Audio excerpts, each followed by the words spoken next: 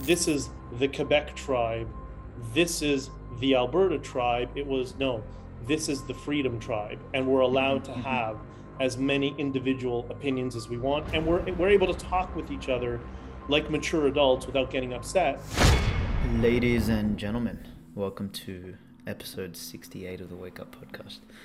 Holy fuck, I'm tired. Miami was a shit show, in good ways and bad. My guess is that's the last large-scale conference I'm going to go to, but let's see what happens in the coming years. But fucking hell, it was exhausting.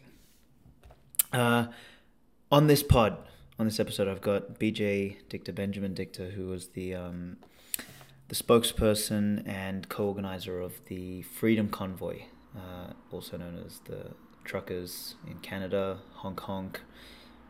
I'm sure you're aware of him. Or if you're not aware of him, you're aware of at least the movement. We went on a pretty wide-ranging conversation. We talked about Marxism as a social poison, his early history, politics, and how much of a slimy business that is. We talked about a topic that I think not many people discuss, which is the idea between who is the they and just the emergent metastasization of really bad ideas being the basis of all of the malevolence and stupidity happening in the world today. So we spoke about conspiracies. We dug into a little bit about like the real inside story of the truckers and what he's working on now, which is trying to really turn the Freedom Convoy into something more consistent as a Bitcoin-based crowdfunding thing. So they're working. I think it's going to be honkingforfreedom.com or honkingforfreedom.org. He wasn't sure which version it was going to be. So I hope you enjoy this conversation. Quick couple notes before we get started. Number one is the Uncommunist Manifesto. I think by the time you listen to this, the Kickstarter will be over. So if you did support us, thank you very much. It may or may not be on Amazon.com as you're listening to this. If it is, please support us there, buy a copy, and most importantly, leave a review. Apparently the way to hack Amazon is to get a bunch of reviews in the beginning. If you get it early on, you end up on a bestseller list. So I think we have the opportunity to do that. So if you can give us a hand, that would be absolutely fucking fantastic. If it's not on Amazon yet, jump on just uncommunist.com, chuck in an email there, and you'll know when we launch it there so that you can assist us and really get it on a bestseller list, because the more people that buy the fucking thing, the better. That's actually really the only announcement. Other than that, I'll be at most likely Market Disruptors Live, Mark Moss's conference in Dallas. Please join us there. I think the website there is marketdisruptorslive.com. There'll be myself, George Gammon, Mark Moss, the usual suspects, and some others, I think, like Harry Dent, etc., that you normally don't get access to. So I'd love to see you there. You can come connect with us. There'll be some dinners. There'll be some stuff going on. There'll be a book signing there as well, if you want to get your hands on a physical copy. So anyway, time to get onto the episode. Thank you once again for all the support, for everyone that helped us and everyone that didn't help us reach the Kickstarter goal. Everyone that I saw at the conference, thank you very much. I hope to meet you all in person at one day, and yeah, I'll see you on the next episode.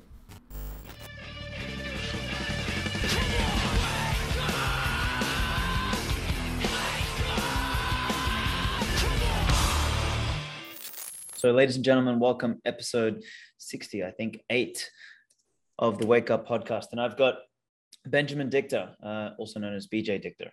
He's the spokesperson and co-organizer of the Freedom Convoy in Canada, and probably a whole host of other things which we're going to get into on the show. BJ, thank you for... do you prefer Benjamin or BJ? What would you prefer me to call It doesn't really matter. I mean, friends okay. call me Benjamin and other stuff. And other stuff. Like yeah, what? So like whatever asshole. You like. Yeah, no, believe me. I've heard a lot of things, right? Oh, and the best one is the people who are attacking me. Can I swear here, by the way? Yeah, go for it. But the best part is I was getting all these trolls calling me grifting piece of shit. These are people who are supposed to be on side of the convoy. So I went to Colombia to visit my friends just for the conference. and I showed my friends just before I posted the message on Twitter. They didn't understand it. They thought it was the funniest thing ever. So right now in Colombia, there's a whole bunch of people now referring to everybody as grifting pieces of shit for jokes. It was great. I don't get it. What do you mean? Like what hold on, why would so wait, was the joke people calling you a grifting piece of shit, or was someone calling you a grifting piece of shit which you then showed to someone and they Yeah. thought that was a nice thing to say? No, they thought it was funny. They thought it was hysterical. They're Okay. like, what is wrong with these people? I'm like, I don't know, man. I don't know what to tell you. So that just became the joke of the week Do when you we know what would that go out reminds and me get of? drunk. Do you remember oh, what's the movie with Eddie Murphy? Coming to America, where he, he's in the cab and he's like, "Hey, fuck you, buddy," and he's like, "Hey." Exactly. It was brilliant. Classic. Well, dude, look, let's I mean, you and I briefly connected at the conference, and I think we've sort of been on one spaces together, but like, hand on heart, I don't know enough about you, and maybe what we can do is we can start a little bit about, your early history and sort of what brought you to being kind of the front face or the spokesperson or the co-organizer of the Freedom Convoy. I think that context will be really useful for people to hear, and for myself as we navigate this conversation. Okay. Well, I guess I'll start from now, move back a little bit. Cool. I got involved in the Freedom Convoy because I was friends with Tamara. I've been friends with her for several years, and she called me shortly after they started the GoFundMe and the whole idea of having another convoy, because they had one a couple of years ago. And she reached out to me when the GoFundMe, after a day or so, maybe 2 days, whatever it was, took off, and they had a few $100,000 in there. And she called me and she said, I love these guys, I love these truckers, but she said to me, I know you're media trained and you've had some corporate experience in the past. Mm-hmm. These guys haven't, and I'm just worried about them getting baited and saying the wrong thing. And she said, do you mind being the spokesperson and helping with press releases and, being the voice and the face of the Freedom Convoy? And I said, yeah, sure, for you, anything. I mean, we've been friends long enough. I knew her very well, and I believed in the cause. It was a longer conversation than 2 minutes, but obviously, yeah. Yeah. And so that's how I got involved at that point. And then I said to her, by the way, Tamara, you may not know this, but I actually own a truck. And she said, get out. What do you mean? What kind of truck do you own? And I said, I got a Volvo VNL 670. And she said, shut up. When did you get that? And I said, well, a few years ago. My brother and I are thinking about, when he retires, maybe we're going to do something in trucking. I'm a serial entrepreneur, always trying new things. And then COVID hit, and he convinced me to buy the truck and start doing over the road, meaning, crossing border into the United States. So we could just get away from the craziness of our lockdowns. And that's really what got me driving kind of, long distance sort of thing. Interesting. So quick question there. You mentioned there was another convoy 3 years ago. What's that about? There was a convoy in 2020. There's been a couple of them, but I said to her in that first conversation, I said, Tamara, it's great you're going to do this. I'll come on board on one condition. Don't do what you guys did last time, which last time they got to Ottawa and the politicians came out, in this case, the conservative politicians came out and said, yeah, we hear you. We're on board. We support you. But it's time to leave, go home. We've heard your voice. And they were resistant. And then apparently what the Conservative Party, again, this is not politics, I think they all suck. One of the leader at that time and another member of parliament who's not very popular in conservative circles, they basically divide and conquer. They went into the group, had a meeting with them, said, yeah, we want to support you, but we can't support those people because those people are bigoted, racist, misogynist. They'll be perceived that way. Terrorist, divide up. We'll give you money for this, but we won't give you money for. So anybody started, at each other's throat, and the movement died. At least that's what I understand. How it was explained to me. If I have something inaccurate, I apologize. It's just how I was told. So I said to her, "Don't do what you did last year. We're going there until the government comes to the table to talk to remove mandates." And she said, no, absolutely. We learned our lesson last time. We're going there till we get results. And I said, okay, great. I'm on board for sure. Interesting, man. Politics is such a fucking disgusting thing, man. It's horrible. It's I horrible, man. It's yeah. horrible. You don't ever, honestly, I got involved because I saw all of this going on. You talk about neo-Marxism and stuff. My old business, here's a little bit of my background, was on a university campus. So I had a printing and graphics shop. We did like interior design models and architecture drawings and all that sort of stuff. And I saw over the years I was there, it was almost 10 years, I saw the degree of the rhetoric amongst the student body change over time to becoming more and more extreme and more collectivist. Mm-hmm. And it was towards the end that I decided I got to get away from this. It was getting insane. And some other things happened as well that my business was targeted because of that. And I just decided to get away. So I decided once I got out of that, hey, maybe I should get involved in politics somehow. Maybe I can be a voice and help change things within. And I did a little bit. We did a grassroots movement. So I learned a lot there. But that's what's really got me in. And I got to tell you, man, for the past few years, I've been trying to get away from it. It's horrible. Just the worst of the worst people are in politics. Overall, there's a few good people, obviously, but how they manage the degree of duplicitousness, backstabbing, like people you would be great friends with that come over and drink with you, will then stab you in the back and, well, that's just politics. That's the excuse always. Oh, that's just politics. I mean, no, that's just psychopaths is what that is. And I've been trying to get away from it ever since, to be entirely honest. I really haven't been involved much since. Man, it's funny you use the word psychopaths. I think, I mean, I'm taking a break from Twitter and all this fucking shit for a little while, but yeah, I just noticed that the latest craze by the media is, saying that Bitcoiners, a study shows that Bitcoiners are all psychopaths or something like that because of the. Have you seen it? No, but I'll tell you a little tip on political messaging. One of the first things I was taught when running a campaign from my first campaign manager, because I ran a couple of campaigns, was I can't remember what we were trying to discuss in a debate. It was some sort of issue, and I said it was very esoteric. So I said, I don't know how I can communicate that in such a quick statement. He said, don't worry about it. Just say studies say. So when you hear the term studies say, they know there's nothing to back it up, or they're not sure where it is and they haven't done the digging themselves. That's the veil that they protect themselves and say, oh, according to studies. Which studies? They don't say that. And they know most people will skip over that.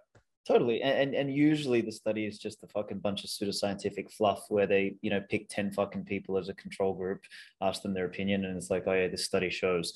It's fucking moronic. But it's just, I always find it funny how they everything that they project onto others, like, so the Freedom Convoy is apparently, the Freedom Convoy is a neo-Nazi movement. It's like, wait a minute, you are the guys playing fucking Nazi here, and we're the Nazis. So it's like Bitcoiners are psychopaths from the literal psychopaths. It's just wild, man. The level of gaslighting, the level of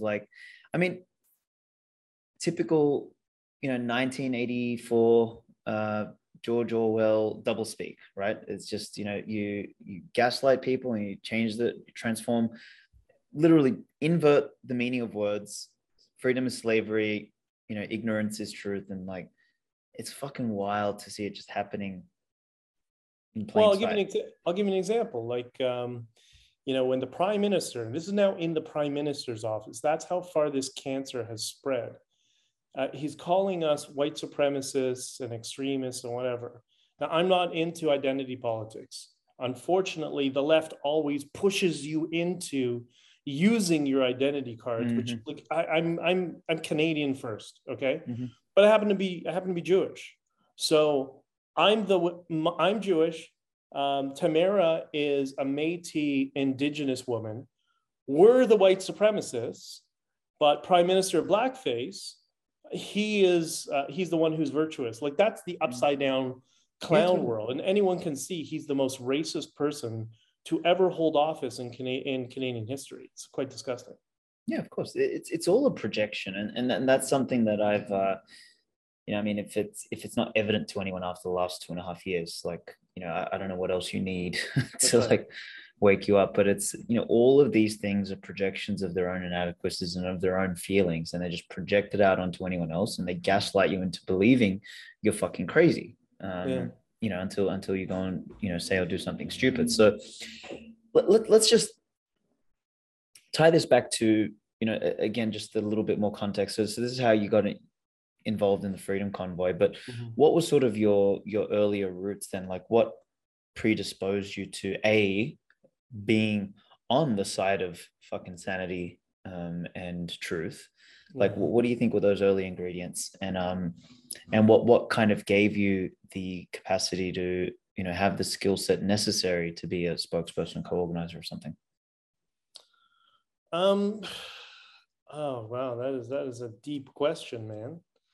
Um, I mean, I've seen again through the university while I had my business there. I saw that that slide towards extremes. It really started around 2013, 2014.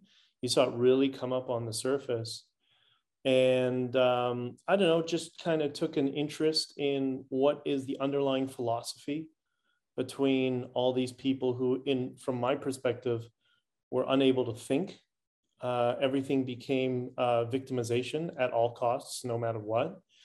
And I remember I was talking to somebody. She was, very progressive, if you will, and she had, a bunch of ideas on gender theory and whatever. And I try to reach out to all sides. I don't want to kind of vilify them. I want to try to talk to them and maybe sort of reach them in some sense. And she was telling me, all these weird, they're just not objective. They're just all based on this postmodernist neo-Marxist nonsense. And then I was watching a Steven Crowder a video a few years later, one of his changed my mind things. And I think it was one of the ones where he said there are two genders changed my mind. And again, this is not talking about gender, it's talking about general things. And the the words that were coming out of there were girls that were he was interviewing that were the rebuttals to his claims were word for word identical. And this was in California, I think, word for word identical to what I was hearing on campus. It was like a script, even down to the same phraseology, everything. Clearly, there is something going on, that this is beyond just one individual person having some very strange ideas. That no, this is a tactic and it's coming from somewhere, and I didn't know where. And it took me a while to learn that this was an underlying philosophy that is being weaponized in Western societies. And this was just before Jordan Peterson became infamous when he had that mob attacking him on U of T's campus. And that's when I met him shortly after that, maybe 3 or 4 weeks after that, with a group of people for dinner. And I could see what was happening all over. And that's what really emboldened me more to at least be aware of it and to try to communicate to people. And that ultimately led to me reaching out to, like, I do podcasts on the side as a hobby, like many people do. Mm-hmm, mm-hmm, And mm-hmm. we have, I guess you'd call it a little startup we're working on. And that led me to reach out to Stephen Hicks Mm-hmm. to ask him. Stephen Hicks is the professor that wrote Explaining Postmodernism that Jordan Peterson often references. He's really the authority on the subject, and read his books, followed all his stuff, and reached out to him and said, hey, I have this podcast I'm already doing with Tom Quiggin, who's an intelligence guy. He's like the real life Jack Ryan. Mm-hmm. Said, I'd like to do something in the philosophy space, and maybe we can build a podcast around your body of work. And he was receptive to it. And Mm-hmm. interesting, when I started doing the first podcast, the Quiggin Report, with this intelligence analyst, he too was dealing with this subjectivist worldview in the intelligence world. So him and his collator, I met them. They explained to me a lot what's going on in government, in intelligence, that's changing how things are operating. They're quite alarmed because things were no longer objectively based. So it just, there were so many things happening around society, and I think you've seen it as well, that it's coming from all directions, and it all ends up the same core thing. It's not, the world is no longer about, or at least one, philosophical underpinning does not believe in objective truth. It believes in subjectivism and just about coddling feelings and weaponizing victimization. Totally, complete moral relativism. I mean, Ayn Rand warned us all of this, 70 years ago. Yeah. I mean, I don't know if you've read Atlas Shrugged, but like, where when I look around at the world, it's like a real life reenactment of the goddamn book. Like, I feel like I'm in the middle of the book when I see the level of stupidity, and it's always interesting. And I'll probably ask you this question. It's a lot of people point to like, a they, and it's always like this this ephemeral they who are like, lizards behind a red curtain or some shit that that kind of make these messages go out. But I kind of argue that the world and the economy and society is a complex system, and what you have is these seemingly innocuous ideas that end up metastasizing into something quite poisonous. And I mean, you talked about the moral relativism, subjectivism, and all that sort of stuff, which you can kind of walk back through to your philosophies of the the early deconstructionists and stuff like that, who had some accurate points. There is much of life is genuinely subjective, but the problem is when you take that ideology and you just blanket assume that everything is subjective, and you throw the baby out with the bathwater. And I think, like, for me, a modern example of this kind of stupidity that can go awry is actually Sam Harris. Like, I can't stand that guy. I've never been able to stand that guy. He fucking rubs me the wrong way so badly. Yeah. And I recently, this person was like, no, you're just misunderstanding him. Here's a bunch of videos. So I went and watched a bunch of videos from him, and I kind of like felt like I got a fucking slow motion aneurysm listening to this guy, like, because his whole point, like, revolves around this idea of like, determinism, free will's a lie, all we are is a product of our fucking environment, which is basically exactly what Marx was talking about in the 1800s. It's no different. And yes, we are influenced by the environment, but to sort of throw free will and all that sort of stuff out the window, just to, I don't know, create a supposedly rational explanation for the way things happen, I mean, is how we end up getting ourselves into these, academic,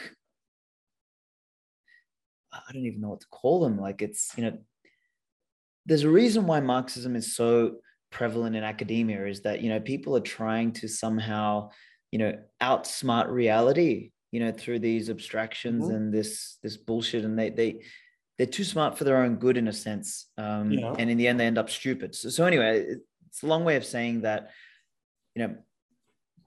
it's a long way of putting my point of view forward, but curious to hear your thoughts around like the lizards behind a red curtain versus the versus the organic metastasization of really bad ideas.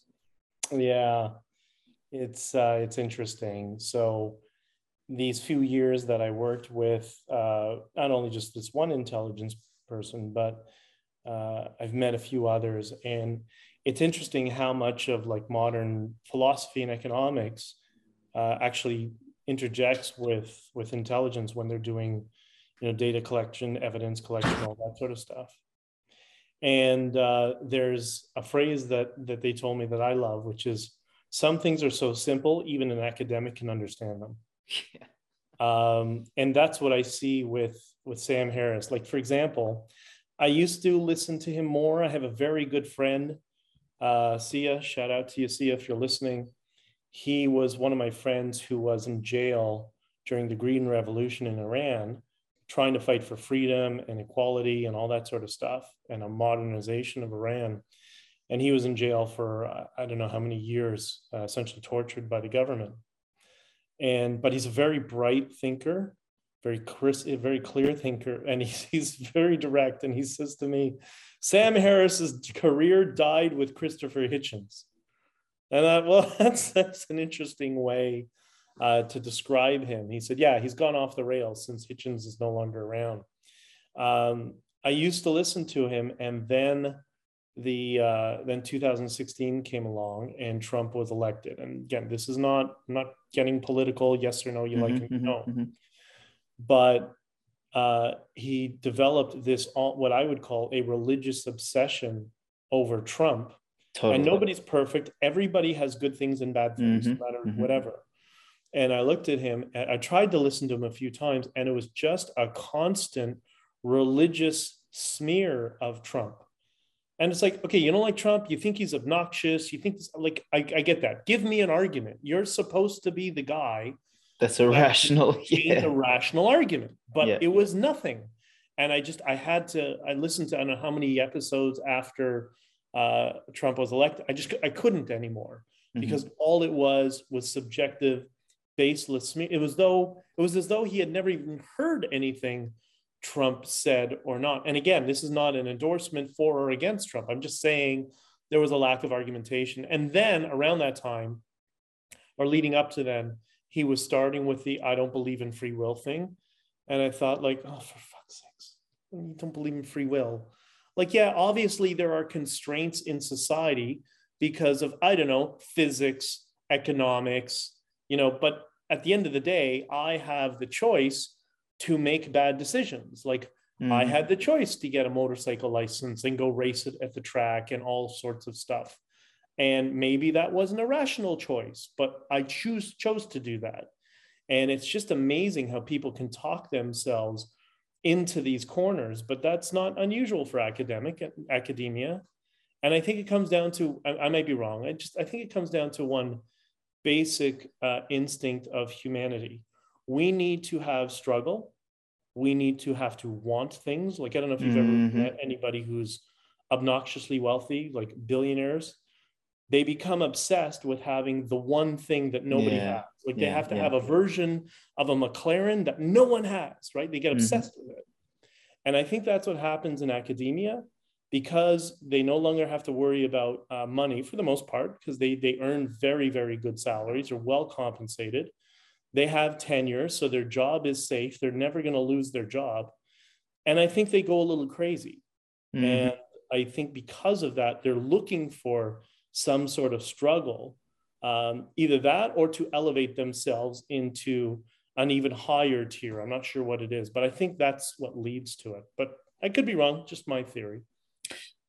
Yeah, it's interesting. So I guess, to then add on and prod the question a little bit further. So do you think that, because I guess these pursuits and, this attempt or, subconscious desire to have a struggle, it's more or less innocent, at least at a subconscious level. It may not be as innocent, in a conscious level, in the way it manifests.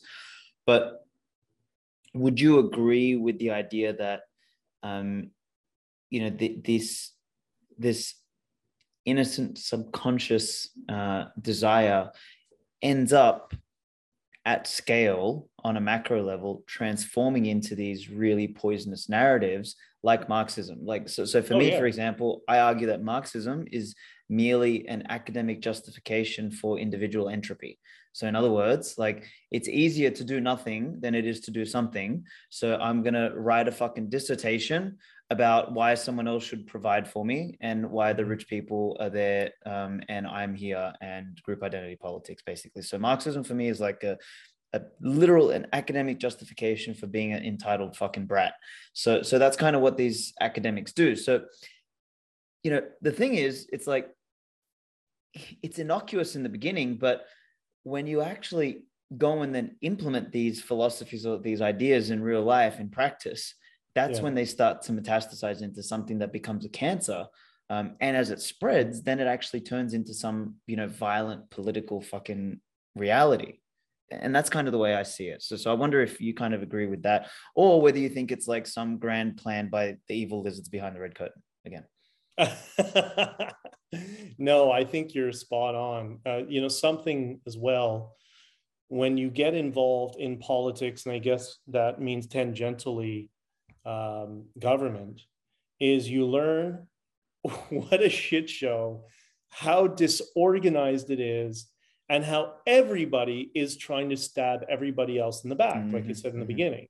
So this idea that, there's a cabal of anybody who's kind of working behind the scenes and working together to subvert things in an organized fashion within government.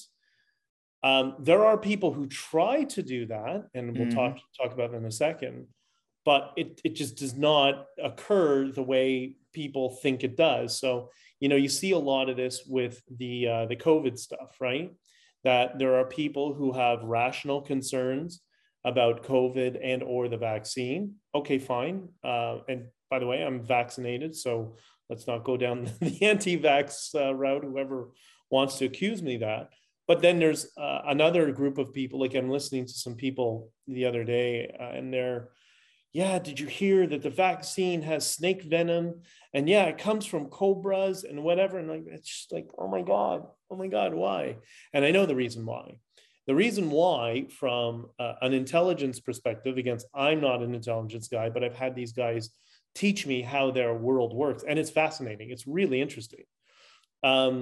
What they understand about people is, in a society, there's certain indicators and warnings, as Tom and Rick have been explaining to me. There's certain indicators and warnings that they look at to see if a society is healthy. Just overall things. One of the things is, this is why you hear this all the time, is anti-Semitism. They see that as an indicator and warning that a society is not healthy for whatever reason. And it's usually another cause, but people don't, they often don't understand the complexities of the government and the society they live in. They don't understand their monetary policy, right? We know that. And because they don't understand the complexities, people naturally will look for an easy solution and a one person to point to blame, to give a simple solution. So if we just fix that, everything will be fine, right? And I think that's where this all comes from, the different, ideas of different cabals and different groups who are pulling the strings. No. Now, that doesn't mean there aren't political groups and entities that are trying to build coalitions within governments and in societies. Like, we see a lot of that from the Chinese Communist Party, who fund local candidates and whatever. But it's a local candidate and a few candidates, and now they're building NGOs and funneling money into NGOs. And that's part of what's pulling us in the direction of neo-Marxism in our society. But the government itself as an entity is not wholly controlled by a few people.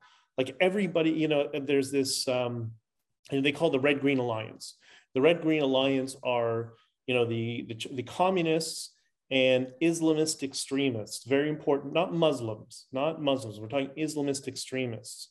And this is how Iran fell. This is how the Ayatollah got in, because the communists, of which 30,000 of them helped overthrow the government. And then once the government was overthrown, the Ayatollah, in the first week, assassinated or murdered 30,000 of them. So the Red Green Alliance is often, which is kind of the extremist of the leftist political spectrum, is often, they're not working together. They're working off one another. They have similar goals. They hate each other, but they will. The enemy of your enemy is my friend. The advancement of one other. Yeah, exactly. Yeah.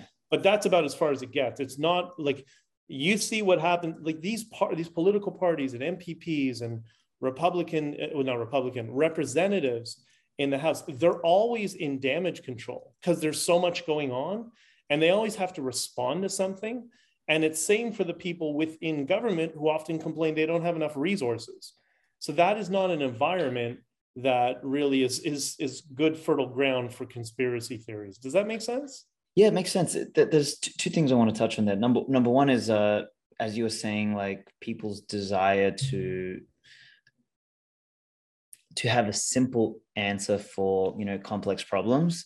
It actually reminds me a little bit of Marxist attempt to basically suggest that the world will be fixed so long as you just remove people's privation. Right. It's like That's right.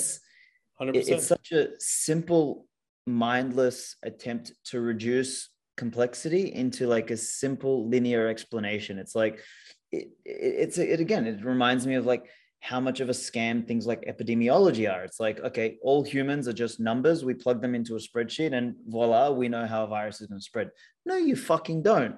It's completely wrong. Like, it's all pseudoscience. So it's like this incessant need to oversimplify everything and fit reality into like a simple equation or a model, I get the sense is where a lot of the root of all problems is that people just, you know, they don't understand that there is much more that goes into things. And it's just funny to see the genuine retarded conspiracy theorists be very similar to the people they purport to hate, which are the Marxists and everything, when they're both seeking a simple explanation to a complex problem.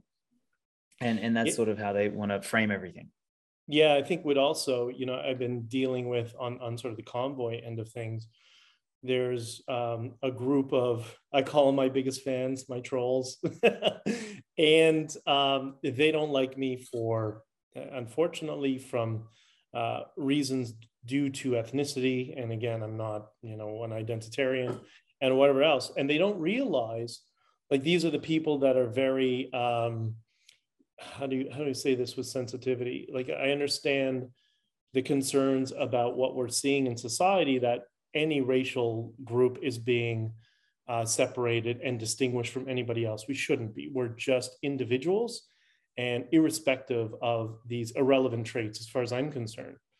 But they perceive themselves as being right wing, but they're not. They're left wing. Because they have the exact same underlying philosophy as the identitarians on the left, with one difference. They have an in-group preference, and the extremist progressive have an out-group preference. But it's the same philosophy. You're not right wing. You're, if anything, far left or communist. They want, you know, socialized medicine. They want the system. They want the government system to have a quota based on white identitarians, so there's enough white people in our society. Well, that's not right wing. That's social constructionism. That's left wing. So these people go around thinking, oh, I'm right wing. And then, you know, the lefties say they're right wing. No, they're left. They're just like you. And it's amazing that people can't see that in broad daylight. But to me, it's very clear. Yeah, I mean, did myself or Mark Moss manage to give you a copy of the book that we just wrote, the Uncommunist Manifesto? I went to see Mark at the booth. At the end of the day, he looked exhausted. The poor guy looked so tired. I was like, hey, Mark. I'm like, hey. I'm like, okay. I've been there too. I know he's I'm like, okay, he's tired. And I just wanted to say thanks for everything, you know, your support. And when he was like, thanks, man, whatever. And they were out of books. They got out of it. So I went on it. I wanted to get a copy of it before we spoke, because I wanted to read it or get a digital copy of it, and I couldn't. But I'll send you a digital copy after this call. Okay, cool. So you've got it. But yeah, I think, I mean, me and Mark and I sat down to try and, you know, dissect this. And what we specifically did was, I mean, I've heard, you know, broad critiques of like Marxism and stuff like that, you know, from just listening to YouTube videos, this and that, and primarily from, you know, the Petersons of the world. Now, I'd not come across Stephen Hicks' work specifically, but now I know where I recognize the name from, which is, you know, Jordan mentioning him in lectures and things like that. But what Mark and I tried to do with this book is, like, we specifically didn't go out and read other people's critiques, because what we wanted to do is we just wanted to present our own kind of like organic, instinctual critique of it, as opposed to building on other arguments. Because, I mean, I'm sure people like Stephen Hicks, etc., have like really dismantled that stupidity already. But, you know, we kind of wanted to do it as our own little manifesto, less as a dismantling of their work, but more as a manifesto to basically place the individual at the center and kind of move the axis away from an arbitrary struggle between two classes, and really just identify the struggle as, hey, the thing that all individuals face on a day-to-day basis is the struggle between cooperating or coercing other people into doing what you want to do. Like, that's actually the core of the struggle. And if we can kind of come to that, then we realize that, you know, one path is the path of the autonomous individual, and the other path is the path of the coercive collective. And really, that's what we need to be choosing on a day-to-day basis, to be sovereign, or to be part of, you know, to be like some homogenous blob in a group. And anyway, so that was one thing that we did. And we did another piece, and this is relevant to what you were just saying earlier about these leftist thinking people are right, but they're all the same shit, is that we drew a diagram and we said, look, the Marxists and, you know, the political aficionados want you to think that there's a left and a right spectrum. And really, the political spectrum, and how do I phrase this? Like, what we proposed was to push the political spectrum on its side and basically be like a T on its side, where politics is on this side and it has its spectrum, left and right, and you can put whatever the fuck you want on there, like communism at the far left and at the far right, fascism and everything else in between. But really, on the other side is capitalism. And what we defined as capitalism is that it's not a political system. Capitalism is merely the organic process of transforming chaos into order.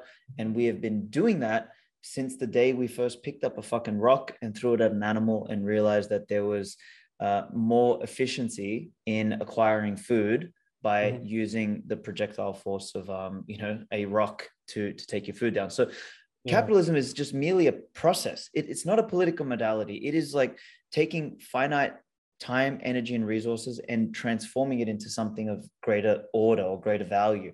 And we've been doing that since the dawn of time. So capitalism like always exists. And we make a really good argument in there that, like, hey, whether it's communism or conservatism or democracy or fucking whatever flavor of politics you want, capitalism actually exists in all of them. It just comes under a different name. Like, in most of these political systems, capitalism is just the black market. That's what it is, because it's just a free market. It's the ability for people to trade amongst each other. Between one another. And really, the only question is how much of the political machinations we place around this organic process. The question is how much of that suffocates the natural progressive motion of, and I use progressive in the, classical sense of the word, not in the fucking political sense, but, progressive motion of humanity. Because when I go to a Sunday markets, for example, like whether it's, here in Austin or whether it's in Costa Rica or whether it's in Australia, whether it's in Europe or whatever, I always look at the Sunday markets as an example of what human beings will do when you just leave them in peace. And they do shit between one another. Like, the people set up a stall, you go there, you buy their local, like, it's fine. You don't need a fucking state to go and like mandate what people, must do and, racketeer and, take 30% of their fucking wealth for no reason. Like, it's just, it's mind boggling. So anyway, I just wanted to put that forward because like people get so stuck in this left, right bullshit when at the end of the day, they're all flavors of ice cream. Like, it might, vanilla might not be the same as chocolate, but at the end of the day, it's still ice cream. Whereas, what we tried to put forward in the book is this idea of like moving back to the organic, apolitical process of like living in accord with some form of natural order that doesn't require politicking and, how you earlier described it, like of, basically politicking is just a bunch of backstabbing and narratives and stories and attempts to one up everybody else and basically defy reality. Like, in reality is just, hey, you build something. If I find it of value, I'll pay you and we move on. So anyway, it's a lot of shit there. Thoughts? Well, I explained this when I did the interview with, I think, Michaela Peterson. I never liked the whole spectrum thingy. I mean, everything is a spectrum, but the whole left, right, that's from, 18th century France, which we don't live there anymore. I think the way I look at it, and I steal this from Scott Adams and built upon it. I like the way he articulates it, but I do it a little differently, which is I like the goals of the left, I like the systems of the right, and I like the freedom of the libertarians. So for me, it's a triangle. And depending on the issue, I'm positioned differently on that triangle, dependent upon things that I'm emotionally tied to, right? So there's some issues where I'm extreme libertarian and extreme right. And there's other issues where, I'm quite, liberal on certain issues, certain social issues. That's why my friends in the States, in Canada, say I'm right wing. And my friends in the United States say I'm a left wing pinko. So I'm somewhere in between, or it just depends on the issues that we're talking about. But for me, my core value is freedom. That's what I care about. Everything, and above all, is freedom of the individual to do and say what the individual wants. And I kind of look at it that way. That's how it is for me. And I think, I explained that during the convoy quite a bit. And, these basic principles that you were saying in government and stuff, is we had people, you have to know Canada a little bit, but Canada's always been a divided nation between the Quebecois, the French, and the Western Canada, which were settled by Texans. So you can imagine Texans not getting along well with French people. That's Canada. And so both have always been threatening separatism. At least the French were very aggressive with it. The Albertans are now really getting interested in the whole separatist movement separating from Canada. But with this freedom convoy, because we focused just on the core value of freedom and unity and peace and love, that's it. That's what we wanted to focus on. We saw people from Quebec come with Quebec flags and Canadian flags together, which it's huge. That is unbelievable in Canada. To come and walk up Parliament Hill to meet these truckers from Saskatchewan and Alberta. And they started hugging each other and talking about each other's trucks. They had signs, the ones from the Western Canada had freedom. The French ones had liberté in their signs, and they're all getting along to the point that, the next day or 2 days after, we went to the Tim Hortons to get a coffee in the morning, of course, Canadian. And there was two guys in line, truckers. They clearly became friends and have known each other because they're pointing, laughing, and joking and all that sort of stuff. But the one thing that was different is they were talking through Google Translate, because one didn't speak English, one didn't speak French, but they have formed a bond and a friendship. And you could tell they're trying to learn a little bit of broken French and English. And it was absolutely beautiful. And that was the vibe the whole time. And I said in one of my speeches on Parliament Hill, I said, that's what happens when the media and government gets out of the way.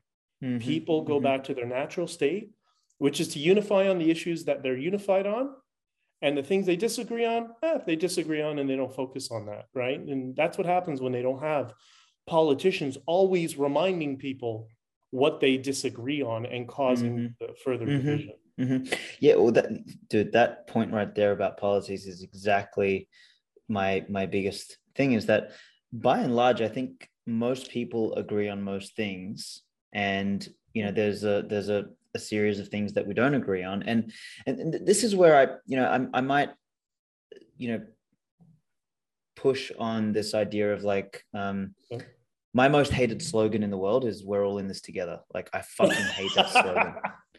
Hate it. I took a picture of that in Toronto from the Bentley Bugatti dealership, and I'm like, oh, we're on this together. Can I swing by and pick something up? Yeah, please. Yeah. So I mean, I fucking hate it, and it, like, one step removed from that though is ideas of like unity, and we're all one and all that sort of stuff. And the reason why I think that's a dangerous idea is that I had an epiphany about 2 weeks ago. When people were talking about like, hey, tribalism is bad, blah, blah, blah. You don't want like-minded people all together because end up creating an echo chamber. And I thought, interesting. And initially I was like, no, fuck you. Tribalism is great because people should form around the things they want. And we're actually better in a world that is diverse in the sense that there's multiple different cultures and multiple different echo chambers that are relatively homogenous internally, but heterogeneous, externally. But then I kind of dug into it a little bit deeper and I thought, okay, maybe we don't really want a bunch of like-minded people, but what we actually want, and this was the epiphany, is that we want to be grouped with like-valued people, not like-minded. Like we want. Yes, 100%. And I think that distinction, it's very like, it seems like a small distinction, but it's very important, particularly to me. No. Yeah, for sure. When I say unity, I refer to unity on a core value of freedom. So many of us there would have disagreed on so many things. Like there were hippies that had tie-dye and peace there. I spoke to some really left-wing NDP former school trustees that joined a conversation with me and some other people. And very, we disagree on all sorts of stuff. She clearly was into identity politics a little bit, but I support you because we need the freedom to talk. So that value of freedom, that becomes the unifying thing. Not that we're unified necessarily as a tribe or whatever, but we're not, like in the case of Canada, we're not disunited for the first time, in that this is the Quebec tribe, this is the Alberta tribe. This is the Freedom Tribe, and we're allowed to have as many individual opinions as we want, and we're able to talk with each other like mature adults without getting upset. Or if we get upset, we're just not going to talk about it. We'll just focus on, that core value of freedom. Yeah, we'll agree to disagree, and align around, because I mean, the other thing that's interesting about values, like I did a lot of work with, with Tony Robbins and other sort of stuff in the early days. And, one of the heavy emphasis was thinking about one's personal values and then kind of ordering them, because like we value everything to a different degree. Like I value freedom by and large, like it's my number one value. I also value safety, for example. Like, for example, if I'm going to go and ride my motorbike on the racetrack, I'm not going to go dressed like this. I'm going to, put a fucking thing on, right? No flip-flops. Yeah. Well, I mean, well, the funny thing is, like, I'll go with flip-flops around the corner and oh God, you're one of those. Oh my God. I'm one of those idiots. Yeah. Trust me. And I learned the hard way because I went around the corner to get some gas and I had a fucking accident. What kind of bike? It was an Aprilia little RS125, like an old, nice. It was when I was, Jesus, how old was I? I was a young punk 18, 19-year-old kid. So like, I have this hierarchy of values, but for me, like safety is so low. Now, obviously the older you get, funny enough, safety kind of creeps up, right? And it becomes a little bit more important in that values hierarchy. But this is sort of, in my mind, like people, congregate's the wrong word, but people kind of come together around these, and like you find your tribe instinctually almost. You know very quickly like who kind of shares similar values, and that's sort of what ends up making you friends on more than just some like surface level, oh yeah, we agree on this fact, for example. Like, it's not just cerebral, it's visceral. And it seems like, the world has kind of, the pendulum has swung so far away from these. I did an article about a year and a half ago where I started writing a series of Bitcoin articles. Basically, I took Jordan Peterson's 12 Rules for Life, and I took the essence of each rule. And I was doing it chapter by chapter. I think I only ever made it to chapter 3 or 4. So I've actually got to go and finish that. But chapter 2 was, now I can't remember what his rule specifically was, but what I extrapolated out of his chapter was this idea of Bitcoin chaos and order. And I talked about how Bitcoin is a in a practical sense, a manifestation of chaos and order. Like the chain tip is where the chaos and the order of the Bitcoin blockchain actually meet. But in reality, it also sits at the nexus of chaos and order, like because it is a capitalistic manifestation, like its price is at the nexus of chaos and order and all this sort of stuff. But there was a section in there where I talk about matter versus what matters. And the point that I made was about 500 years ago, when we had the Renaissance, or when we, like, as if it was a certain moment, as that, period of history kind of evolved, we kind of discovered the very useful science of matter, right? Like the empirical study of 1+1=2, Newtonian physics, etc., right? Like the study of matter. And it was very empirical. And with that, technology was able to progress very, very fast. Mm-hmm. Prior to that, we were like, the pendulum was very much within this realm of the study of what matters, which was, philosophy or, economics or politics, etc. It's like, it's trying to prioritize. It's interested in values. It's interested in, philosophy and discussion, religion, etc. And the pendulum swung so far to the study of matters element, which is where we are today. What we've tried to do is we've tried to reduce all of these complex studies of what matters. So like philosophy or religion or spirituality, all this economics, we've tried to reduce it all into fucking equations as if everything is lifeless, empty, empirical physics.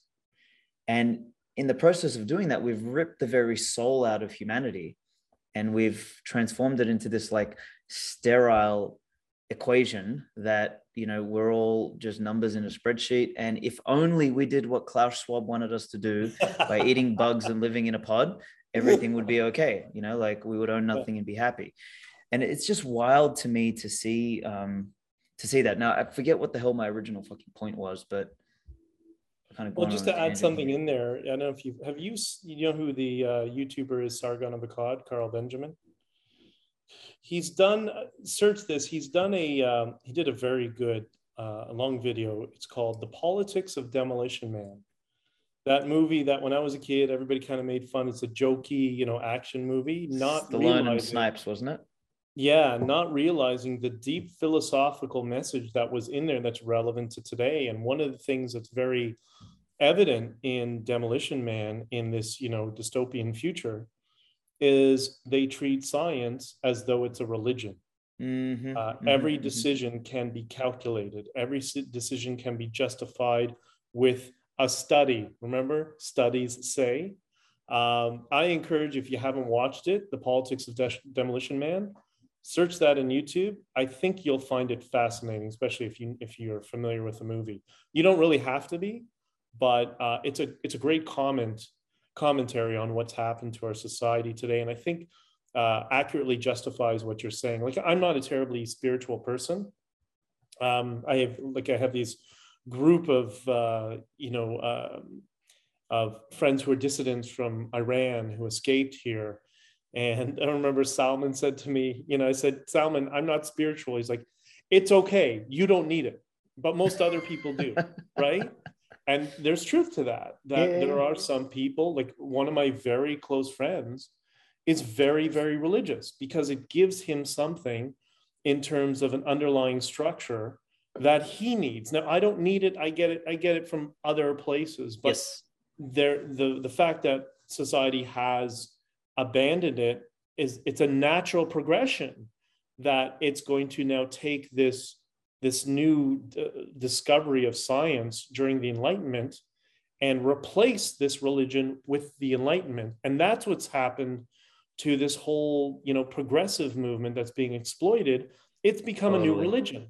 Totally. We've turned science into scientism. It's fucking ridiculous. You can't, like, the very basis of science is to ask a question, and now you can't question science. It's fucking the complete opposite. So that's interesting. Actually, one thing you mentioned there reminds me of this study of it's called spiral dynamics. Have you ever come across like Ken Wilber's work or Yes, just in passing, but yes, I know what you're talking about. Yeah. So yeah, I did a whole podcast on spiral dynamics, and the layers, just as a reminder for anyone listening, for yourself, it's like, beige is kind of like the survival. Then you have purple, which is the next layer as you sort of evolve into this kind of tribe and like, shamanistic kind of version. And then you go to red, which is the power god level. And that is like, let's say, Genghis Khan was a red, or Trump might be argued as, kind of the red persona, like, I'm running the show. And then we kind of consciousness evolves into blue, and blue is like structure and order. And what originally filled that void, what originally emerged in blue was the values framework of religion. And that's where it was first. And then what's happened is, fast forward, 2000 years, where we're not actually transcending religion. All we've done is we've replaced, I read this somewhere, we've replaced God with gov, like short for government. Right. Like, and it's, government has become the new fucking religion. The new deity is, I mean, in America, at least, it's a fucking person who walked out of a nursing home.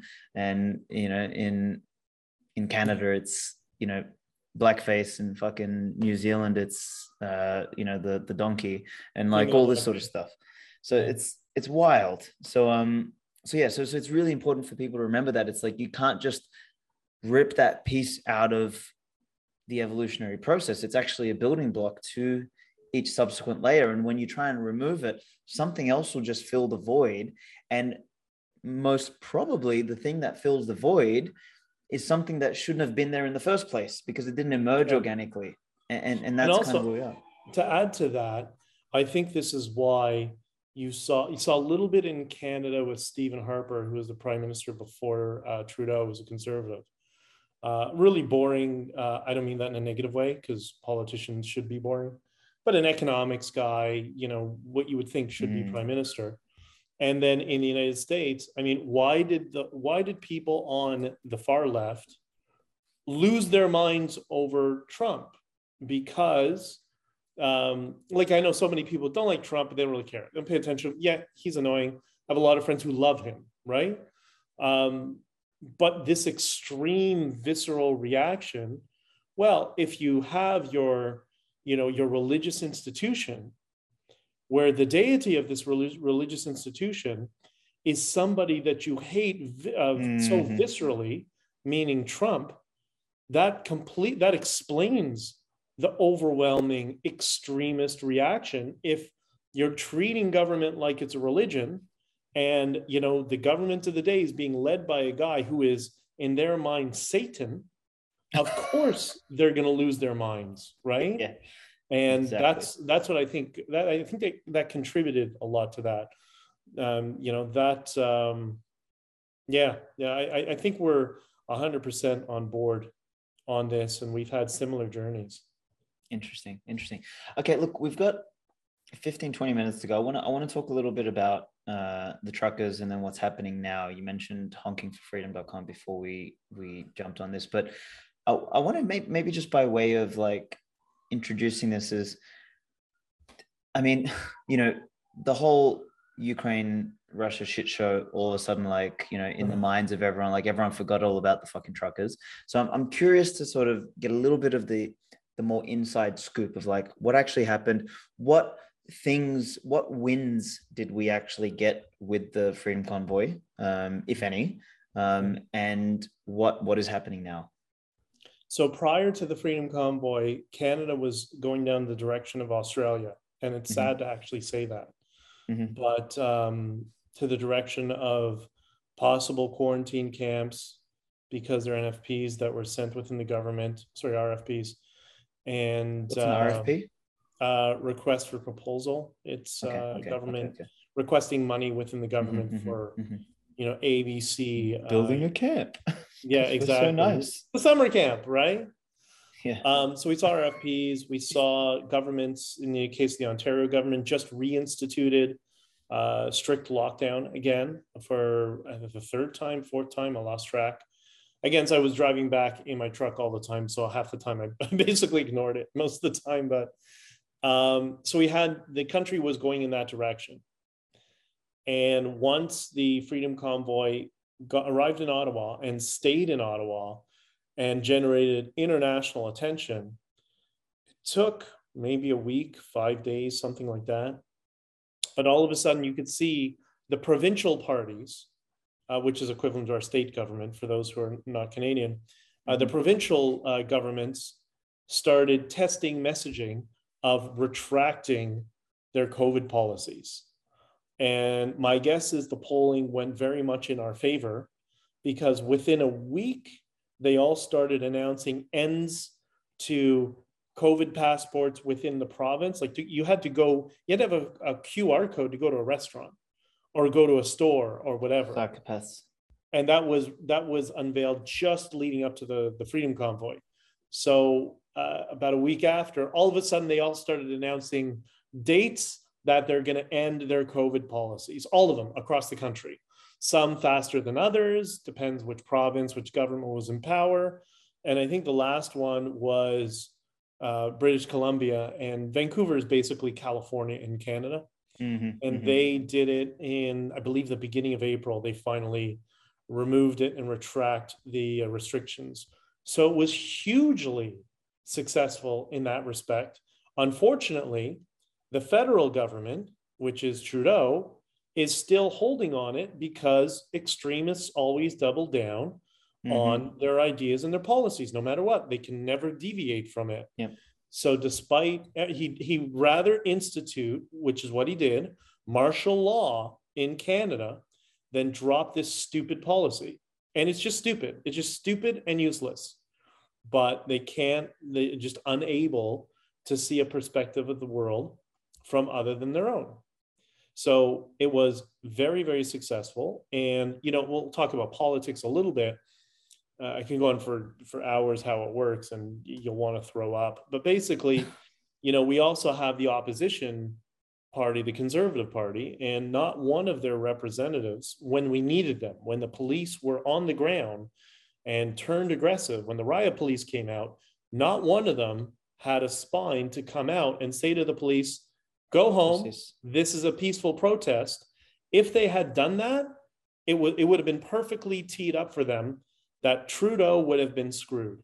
And because they didn't have the spine to stand up right at that moment, Trudeau is still in power, which was not even our objective. Our objective was just to end the mandates and to end the passport restrictions. So, there was a lot of successful things, and there was a lot of, and then one can argue when they brought in martial law, I think that's a success. The emperor has no clothes. Yeah. The MEPs. He showed his Europe, cards. Yeah. Yeah. They all started calling him a dictator and a bigot. All the things we've been saying all this time that people, that's hyperbolic. No, it's crazy. No, he doesn't have any communist sympathies. No, he doesn't. Well, now the whole world saw it, and he exposed himself and embarrassed himself. And then at the same time, when the Emergency Measures Act, aka martial law, was passed 7 days after they announced it. So they had the week to do whatever they want. And then when the House finally reconvened and they passed it, they reversed it within 24 hours. Why? Because $1.4 trillion was sucked out of Canada's economy that. Yeah. And Canada's a small economy. Imagine $1.4 trillion was sucked out of Australia. What would happen, right? And, where I was staying was an area outside of Ottawa. I stayed there until March 12th. And that particular area has a lot of elderly people.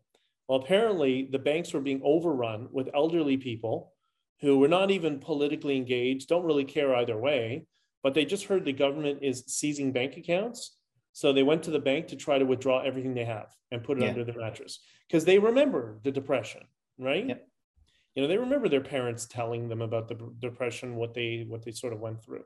So it damaged the legacy financial system by orders of magnitude that I think we will realize in the near future. And I know some very high net worth people that, I'm friends with or talked to or supporting us, who told me, I'm taking everything out of Canada. That's it. Yeah. Just keeping what I need to function here while I'm still here. And I don't know how long that's going to be for. And I'm moving everything outside. My lawyers are setting up corporations all over the world to move all this money out of here. So is that a success? Yeah, I think so. And then the biggest success that we should all celebrate in the Bitcoin community is Bitcoin worked. And despite the fact that a government threw everything it could to try to ban, block, whatever they thought they were going to do, that is the only money that got through to those truckers that were sitting there for 3 weeks. It didn't get to all of them. It only got to a small section of them, but at least they got something for the time that they sacrificed to be, because they're all losing money by the day. Totally. And, some of them were just in tears. They felt like they were losing everything. They didn't know how they were going to make their next truck payment. They were behind on the last one. And it's that Bitcoin money that allowed them to maintain their business and their truck and continue on with their life. And they're forever grateful to what the Bitcoin community did. So you guys were amazing. It really was. Man, that just was wonderful. Brought chills down my spine. I mean, like it just, you couldn't write a better script in terms of like the timeline, because I mean, this reminds me of like when we were on stage the other day. I just, when someone can just flip a switch and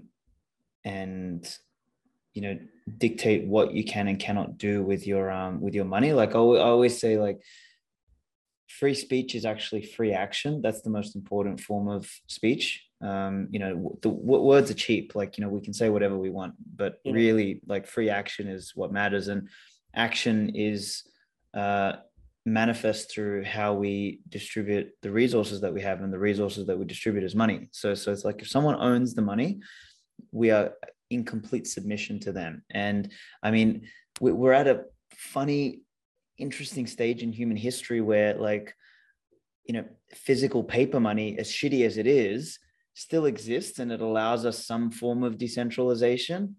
But realistically, like, we're on a high-speed train towards complete digital panopticon money.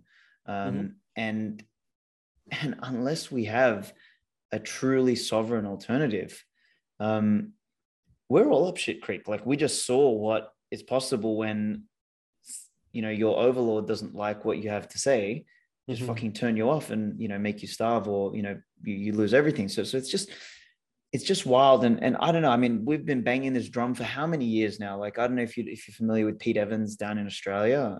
He's that celebrity chef that got canceled because he decided to go paleo first and then support Trump or whatever. But he and I did I went on his podcast, I think 12 or 13 times, did this whole Bitcoin series over the last 2 years. And everything that I was saying that was going to happen ended up like literally happening with Canada and Trudeau. And it was funny, Pete sending me messages like, holy fuck, I can't believe they're actually turning off the bank accounts. And I was like, I fucking told you. Like, we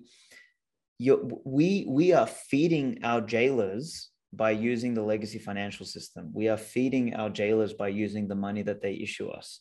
And the only way to break those chains is to simply opt out, which is, again, just an Ayn Randian idea, is like, Bitcoin is our Galt's Gulch. And, once we sort of step away from it, they depend on us holding them up.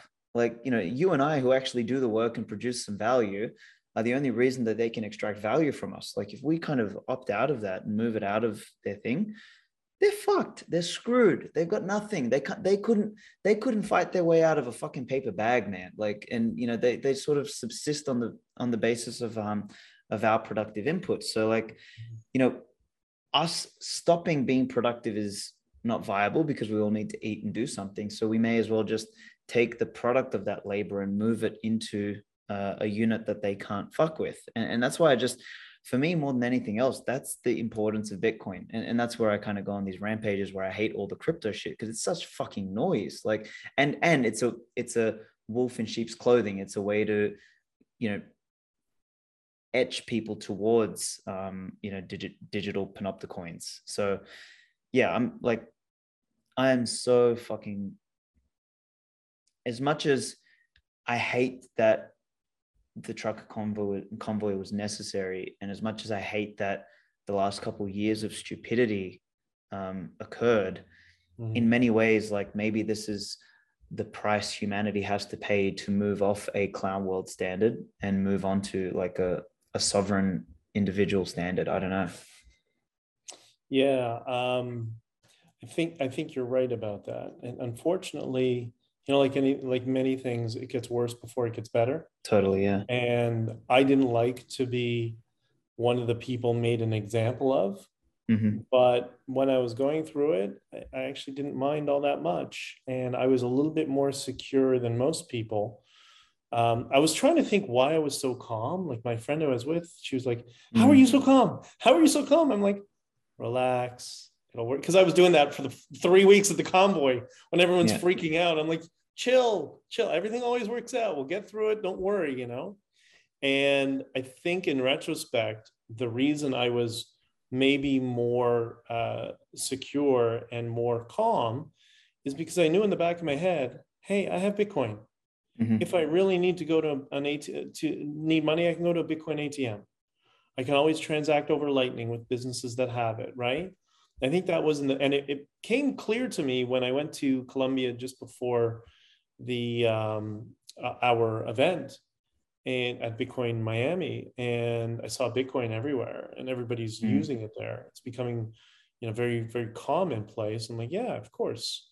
Why would I have been freaking out there? Because I've opted out and already moved into the legacies. Like I'm not I'm not a Bitcoin expert, not a programmer, none of that stuff, but I got into it in 2015 is when I was researching it. I think I first bought, if I remember correctly, in 16. And I don't even remember what the price was because I just kind of bought it out of interest. It's cool. It's interesting. Was learning about it, parked it away. Didn't really care about the price. It's another system sort of thing. And that's why I keep telling people who are new to Bitcoin, it's not the price, it's the freedom. That's what matters. And I do this show with Mark Petroni. I go on his radio show where I've orange pilled him, and I'm helping to orange pill his audience, which is a much older demographic than you or I. And Mark he's been a journalist for 30 years, so he's still used to what's the market today. He's still at that stage. He's early. He's like, "What's the price today? What's the price today?" And I'm like, "Mark, forget about what's your time horizon." He's like, "It's going down. What's your time horizon, Mark?" And we always have that back and forth. He says it's just difficult for him to kick the habit. He will eventually. I'm sure you were like that too. We all were at some point. And the other natural journey is you buy, like I have a bunch of shit coins. I have no idea what they are. They're in a wallet somewhere. They're secured away because what happens? You get into Bitcoin and then unit bias pops in and you hear all this stuff. And like, okay, I'm going to buy some of this other crypto and it's going to go up, and become worth millions. And then you're like, wait, this is just a sham and centralized nonsense. And I'm going to go back to Bitcoin. I mean, Peter McCormick discussed that on What Bitcoin Did, that this is a natural journey for everybody. I went through that journey too. And I'm trying to tell people, forget all the other stuff. Just, you don't understand Bitcoin. Just spend a year learning about Bitcoin and understanding Bitcoin. Ignore everything else. It's just noise. It's going to confuse you. And for all the reasons we know why Bitcoin is important, I think I've been able to convince, like those guys from the National Telegraph, that newspaper that came down to report on me. I started asking, what about I'm like, stop with the other stuff. Forget about it. This is why. And it's okay, yeah, you're right. We need to learn about Bitcoin and just focus on that. So I just spend a lot of my time doing that. But it's the way I generally tell people is I say we all have to climb Mount Stupid at some point. Yeah, exactly. The key is not staying up there, right? And listen, it is what it is. Yeah, I'm not proud of it, but whatever. I didn't know. Nobody knew, right? Yeah. So, we all have to take that journey. The thing is, as you said, you have to put in the time in it. And this is sometimes what frustrates me is like people want to learn everything about Bitcoin and like tell it to me in one tweet. Yeah, exactly. Tell it to me in one sentence. Totally. It's like, fucking hell, man. I've been like balls deep in this, like spent 100,000 hours over the last 5 years figuring it out. And I'm still hungry. And you want me to tell it to you in one sentence? Like, it doesn't work like that.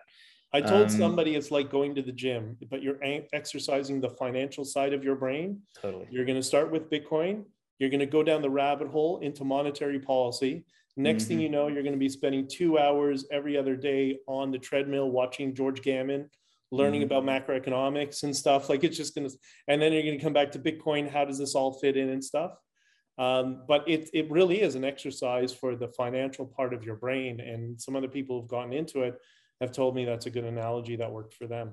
Yeah, that, but I guess once you exhaust that piece, then it starts to become, and this is where like people like Gigi and everything have like really inspired me, and Mm. Breed Love and everything. Like it starts to exercise every part of your brain, like the philosophy. Yeah. I'm kind of big on the anthropological element, and like you've got all these sorts of I mean, physics, fucking space, like all of these things that seem to touch Bitcoin in some way, shape, or form. Like the temporal nature of Bitcoin. Like what is Bitcoin? Bitcoin is time. Like then you go down that rabbit hole. It's like it's Yeah. fucking wild. Like it's the never ending multidimensional rabbit hole that you'll be able to be enthralled with forever. Like it's going to be impossible to sort of reach the end of that.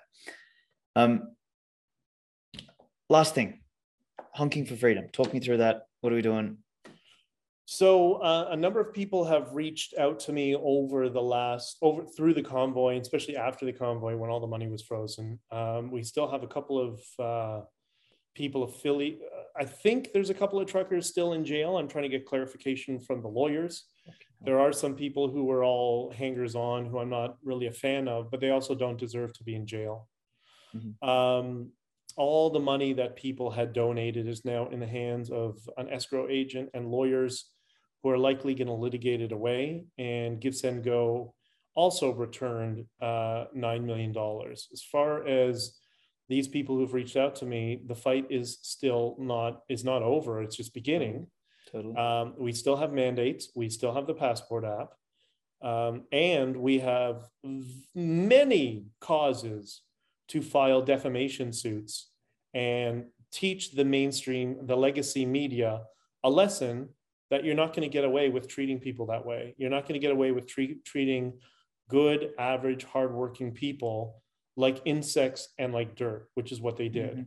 Mm-hmm. Mm-hmm. And as well, there's many people who need funds for all their parking tickets, some of the impoundment tickets. I spoke to a guy yesterday who just got his truck back, that it was impounded all this time.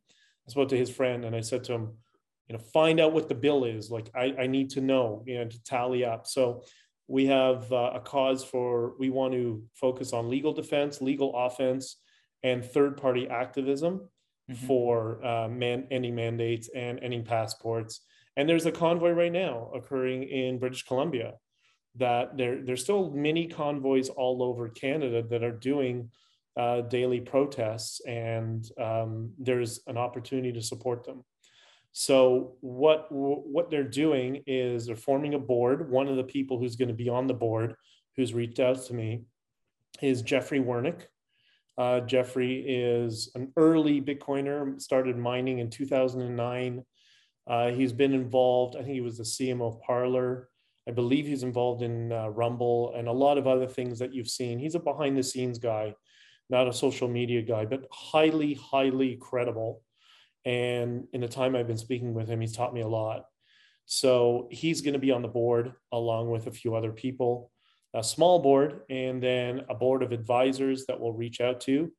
And I can tell you, based on what we've known each other, for this little bit of, over the past few weeks trying to organize for this conference, that you might be asked to consider if you'd be joining the advisory board. And in this case, instead of, because now everybody has learned that you cannot crowdfund with fiat money. You just literally can't. Yeah. It's not your money.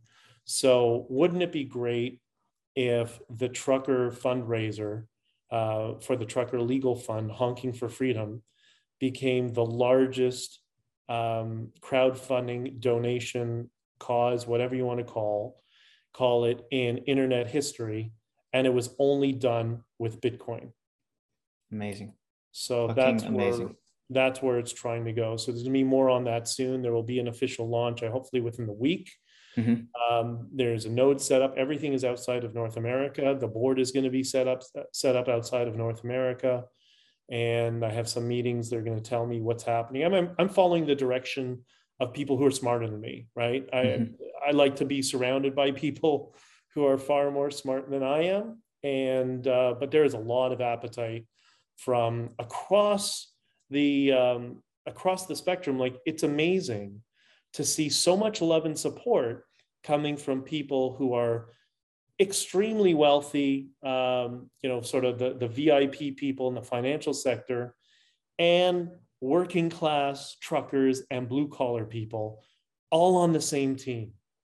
Like it, and about this one fundamental value of freedom. It is amazing. So we're going to try to continue that and utilize Bitcoin to do so. I love it. I absolutely fucking love it. I think you mentioned beforehand it's going to be done with Tallycoin, right? Yes, yes. Yeah, those boys built something brilliant there, man. That's yeah, no, and DJ has been great. He had, reached out and was working with the team, and he's I think he's appreciative that everybody has been supporting his platform, and it's been a godsend. If it weren't for DJ and Tallycoin and a lot of the people behind the scenes that were running that fundraiser, those truckers wouldn't have got any money. And I got to tell you, man, you see those videos of guys breaking it down in tears, it sticks with you. It really does. Man, what a time to be alive, man. Like, it's funny. I think we'll close on this, but people sort of ask me, they're like, how long do you think this is going to take? Blah blah blah. Till we kind of get past Clown World, and I always say, like, I don't know. I feel like this decade is going to be tough, and I feel like we're probably still at the early innings, kind of like you mentioned earlier. I think things are going to get tougher before they get better, and as much as that sucks, the privilege of being surrounded by people like you and Francis and Giacomo and all that sort of stuff is like, we kind of drew the short straw in the sense that we need to endure Clown World because we're going to see the greatest stupidities human history has ever seen. But we'll also simultaneously get to be the founding fathers upon which a functional society is built. And I think that's very special. I haven't thought about that. That's amazing. Yeah, it really is, man. Because like you look back at like the founding of of America or of any other fucking great society, it's like that those early founding fathers, they had to go through fucking hell, but they had the fortitude to endure that, and that is, I think, the whether we like it or not, that's kind of the straw that we drew. Like it is the thing that we've been given. It's the cross that we must bear for this chapter of human civilization. And I just think it's going to be one of the most significant on a long enough time horizon. So it's genuinely an honor to do this and to be on this journey alongside people like yourself with such strong values, man. So just want to say thank you for everything. No, likewise, brother. Like I echo everything you say. And it's funny, when I was in the hotel, somebody I had a bunch of people also coming to me for interviews, and somebody said to me, what is it? I think this was the guy in the documentary, because there's also a documentary being made. I don't know if it was him or somebody else, but one of them said, how does it feel to be part of such a significant part of history? What are you talking about? I have like 20 fires to put out right now. I don't have time for history, but I great, I guess. I don't know. But, in retrospect, you always kind of sit back and look at it and think like, yeah, man, maybe Scott Adams is right. It's just a simulation, or we're just lucky that we have the honor to be able to try to have an impact to change the world. Because how many people, suffered under the financial regimes that we live under for generations, would have loved to have a tool that they could use to help push forward change, but it was never there. Totally. And we're lucky enough to be there right in the perfect time where this amazing thing called Bitcoin, which is I call it more significant than the invention of the printing press, is here for us to help push forward for everybody to help discover freedom. Like we are so lucky to be alive today. We really are, man. We really are. Okay. Final thing then, people can find you, I assume, on Twitter at BJ Dichter, DICHTER. Yeah. Where else can they follow, support, find your work? Twitter, Getter. I'm on Minds, although I'm not sure how many people are using it. Parler, but I think I'm going to delete that because it's a ghost town. It's unfortunate. Right now, Twitter's the best. I'm a little bit hopeful of the future of Twitter, that free speech will eventually come to the platform. And send me DM. My DMs are open. I'm open to everybody. I still have thousands that I'm slowly getting through over the past couple of months, doing the thank yous, appreciate it, and just trying to talk to people, get a sense of who they are. And don't hesitate to reach out. I'm very available for absolutely anybody. Amazing. Oh, and if you're in Bitcoin Miami tomorrow, April 14th, I'm sort of stale dated, but I just want to put this out there. I will be in Bitcoin Miami saying a few words to the people in the community here and talking about Freedom Convoy, questions that they have, and just, hanging around discussing Bitcoin and how to get more regular people on board and accepting of Bitcoin. For sure. And what was the podcast project that you're working on? I forgot the name of it now. That's on your email signature. There's the website is possiblycorrect.com. There we go. Okay. There's also a newspaper that I say you might call it consultant of, but involved in, called the nationaltelegraph.com. Those are the guys who came down to report on me in Bitcoin Miami. And possiblycorrect.com is the podcast network. Excellent. All right. I've popped that in the show notes. So, all right, Benjamin, thank you so much for coming on, man. Really appreciate it. This was a really, really good conversation. This was awesome, man. I can't believe how much we are aligned on so many things, although I shouldn't be surprised. Indeed. Exactly. All right, buddy. Thank you. Cool, bud. Thanks, man.